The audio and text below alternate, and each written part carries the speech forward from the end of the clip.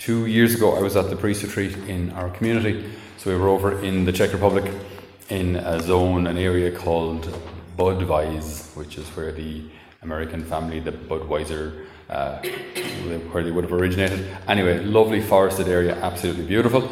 And we were sitting down at one of the lunches, and one of the American priests, was sitting beside me. We were talking. He said, "Look around," because there are 60 of us priests in my community, the work of Jesus, the high priest. And he said, "Look around," and he said, "There, we are all completely different. We are all completely different. You have the Swiss lads who will arrive 15 minutes early, and they'll have the green pen, the red pen, and the blue pen parallel in front of them with their notes, with a ribbon placed at the exact place that they have left off. You have the Italians who arrive 15 minutes late with a coffee in their hands going, 'Hey, oh sorry.' Then you have the African, there's a couple of African lads who just really big laughs, legs slapping and the whole lot. And then there's the Irish, perfectly balanced in every way.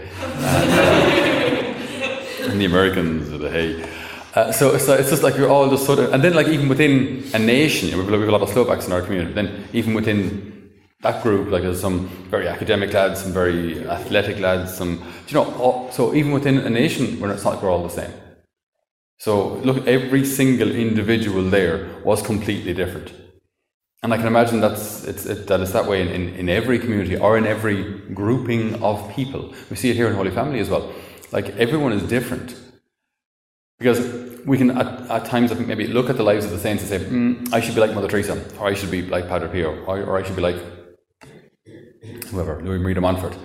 And while definitely the saints are a wonderful example of lived virtue, of the faith put into practice, into real life, as opposed to just theory, none of us are called to be another Mother Teresa or another Louis Marie de Montfort or another Maximilian Kolbe.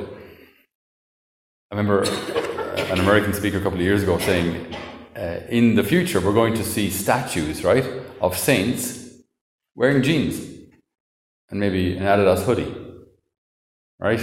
Because hopefully as time goes on, the young people of today or the people of today will be the saints of tomorrow. So they'll be dressed in normal clothes of today.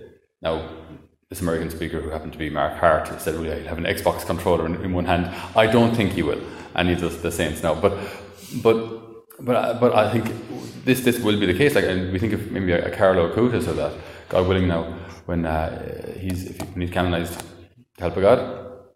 I don't know what his statues will have him wearing, but more than likely jeans or a tracksuit or something. See, because sanctity isn't just for people of yesteryear or people of a certain age. Sanctity it's your calling, it's my calling, and it's for now.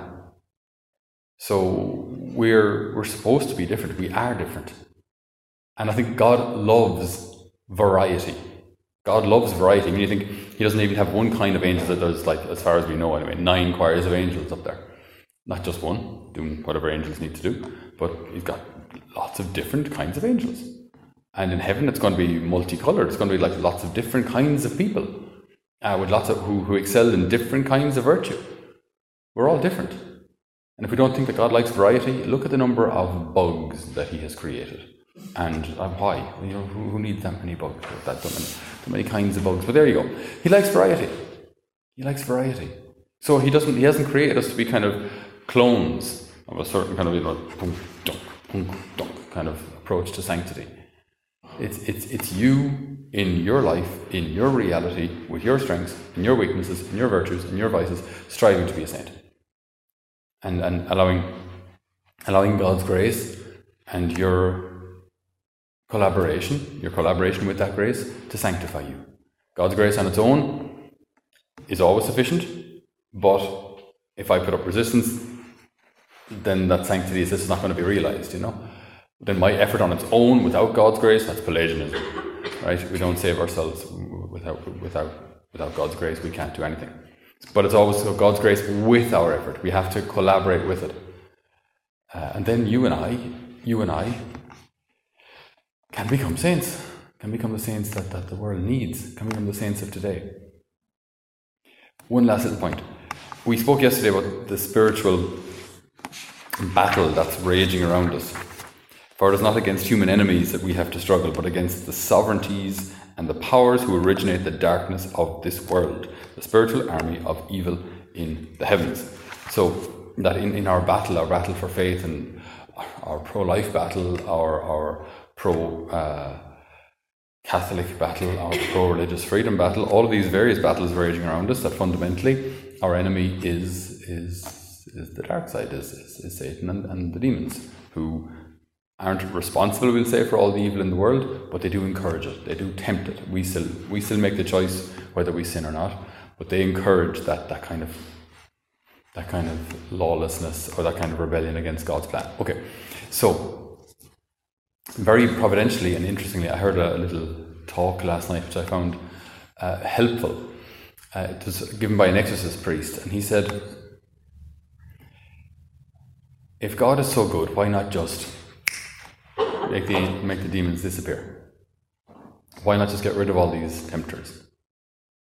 And he said, which I thought was very interesting, that because of a demon's temptation, right? Because they're tempting us to do evil, if and when I overcome that, I attain a greater virtue than if I'd never been tempted. So, in the end of things, even the demons, to their temptation, end up serving God, because they make our attaining of virtue harder. So the more I have to push on through my effort and God's grace, remember always those two, my effort and God's grace and my collaboration, the greater the saint I can become. If I've never been tempted to, we'll say, impurity, never been tempted to impurity, and then I'm pure, well, the grand fair play though. What did you really do? You know what I mean? You didn't have to overcome anything. Whereas if you're tempted to impurity and you overcome it, and there's this barrage of temptations, but you say, no, Lord, I choose you, I reject this, then that's a greater virtue. It's a greater level of sanctity. Because it's harder. Because it required more of you. It required more of Him. So we shouldn't think that in God's divine mind there isn't a reason for the things that He permits. We don't always see it now. Of course not. We don't always understand God's mind now. But in the end, I think we will see how even those temptations, even the demons in their presence, even that struggle that we have to daily undergo to overcome whatever our vices are, that this can lead to a greater sanctity. So then, this variety of people that we have in front of us, and the myriad of Catholics that there are, and all of their pros and cons and vices and virtues, that we can, one day with the help of God, adorn heaven like different jewels on the Queen's crown jewels, all different, all unique, and all beautiful. So we don't have to be like someone else. You just have to be the best version of yourself, the holiest version of you. And that begins today. So we ask the good Lord to guide us through our decisions and choices of today, that we may choose what is good, what is holy, what is true, what builds up His kingdom. Amen.